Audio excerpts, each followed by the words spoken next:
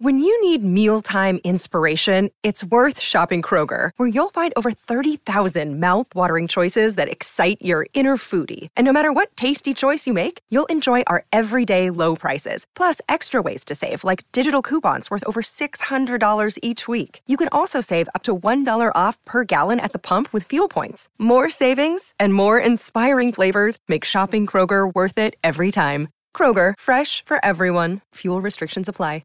This is Optimal Relationships Daily, episode 1090. Do This, Not That. 10 Alternatives to Yelling, Part 2, by Jen of thistimeofmine.com.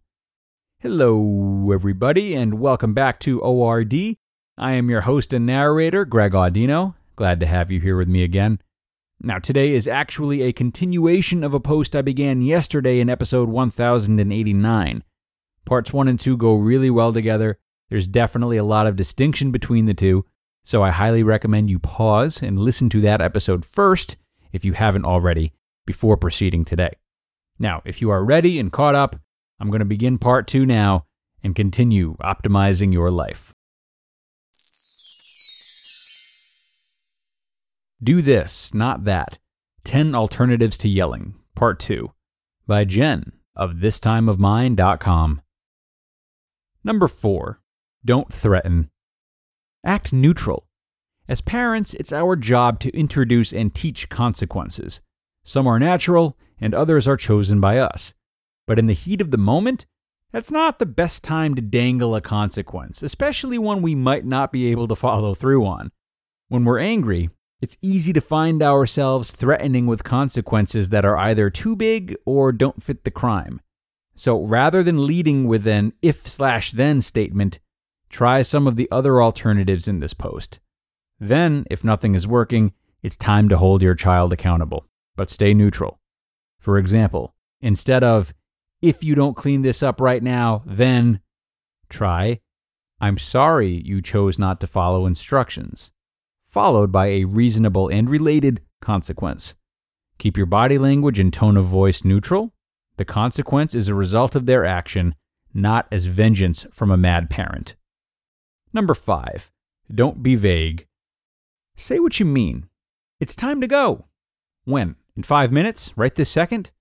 So often I would say this exact phrase over and over with no avail. Why wouldn't anyone just listen the first time? When I finally thought about it, I realized that I'd say, it's time to go, then run upstairs to get something. I'd say it again. Then start going through the house to turn all the lights off.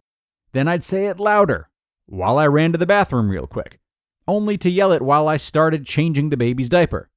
No wonder no one took me seriously. We need to say what we mean when we mean it. We have to be clear. And that includes, it's time for dinner, or anything we say over and over while multitasking. Number 6. Don't give in. Stay firm. If you've asked your child to do something several times with no luck, don't shrug it off thinking, fine, whatever, it's not worth it. Follow through. This is especially hard for moms with multiple children. We are often so caught up in other things that it seems easier to forget it. But if we want our kids to learn to listen, we have to stay consistent. We have to be reliable. Our kids have to learn that it's not okay to ignore us until we yell. So don't say anything until you're prepared to follow through. Number 7. Don't be unreasonable. Pick your battles. If something is important and we need our kids to obey, we need to stay firm, just like I said. But is everything always so important? Sometimes we need to loosen the reins a little. We need to step back and ask ourselves if something is really worth turning into a big deal. Is it serving a purpose? Or are we just trying to win a battle? One of the hardest parts of parenting is letting go of some control. We still need to teach our kids and maintain order, of course, but we also need to be understanding of where our kids are coming from. Sometimes kids are as slow as snails, and other times they really do need the entire roll of tape to complete their artwork. That's just how it is. Number 8. Don't take it personally. Remain the adult. Years ago, when I was student teaching, my mentor teacher taught me a powerful lesson. She said, I know I'm relinquishing control as soon as I resort to sarcasm. It's hard to admit to ourselves, but sometimes we start sinking to our children's level. When we start being sarcastic, accusatory, or defensive, we're giving control of the situation to our kids. We are putting them in power, and they know it. Sometimes kids are the sweetest, and sometimes they're jerks. That's just part of child development. They're constantly testing boundaries so they can establish their safety zones, whether it's obvious or not, and it's our job to help them out. So when you feel yourself losing some control of your maturity, catch yourself and find another way, hopefully with one of these yelling alternatives. Number 9, don't explode. Take a time out. If all else fails and you're about to lose it, it's time to leave the situation for a moment. Not only is this an excellent way to regain control of your emotions, it's also the perfect opportunity to teach your kids an anger management technique. Our kids watch and learn from our behaviors. So when they see us take steps to control our anger, they'll learn it's something they can do too. Say something like, "Mommy's feeling angry right now. I need a quick timeout." And say it out loud. There is an incredible power in calling out your emotion for what it is. Naming it makes it something that can be controlled and managed, rather than something you can't help. For a quick timeout, physically move into a new location and take a second to calm yourself down.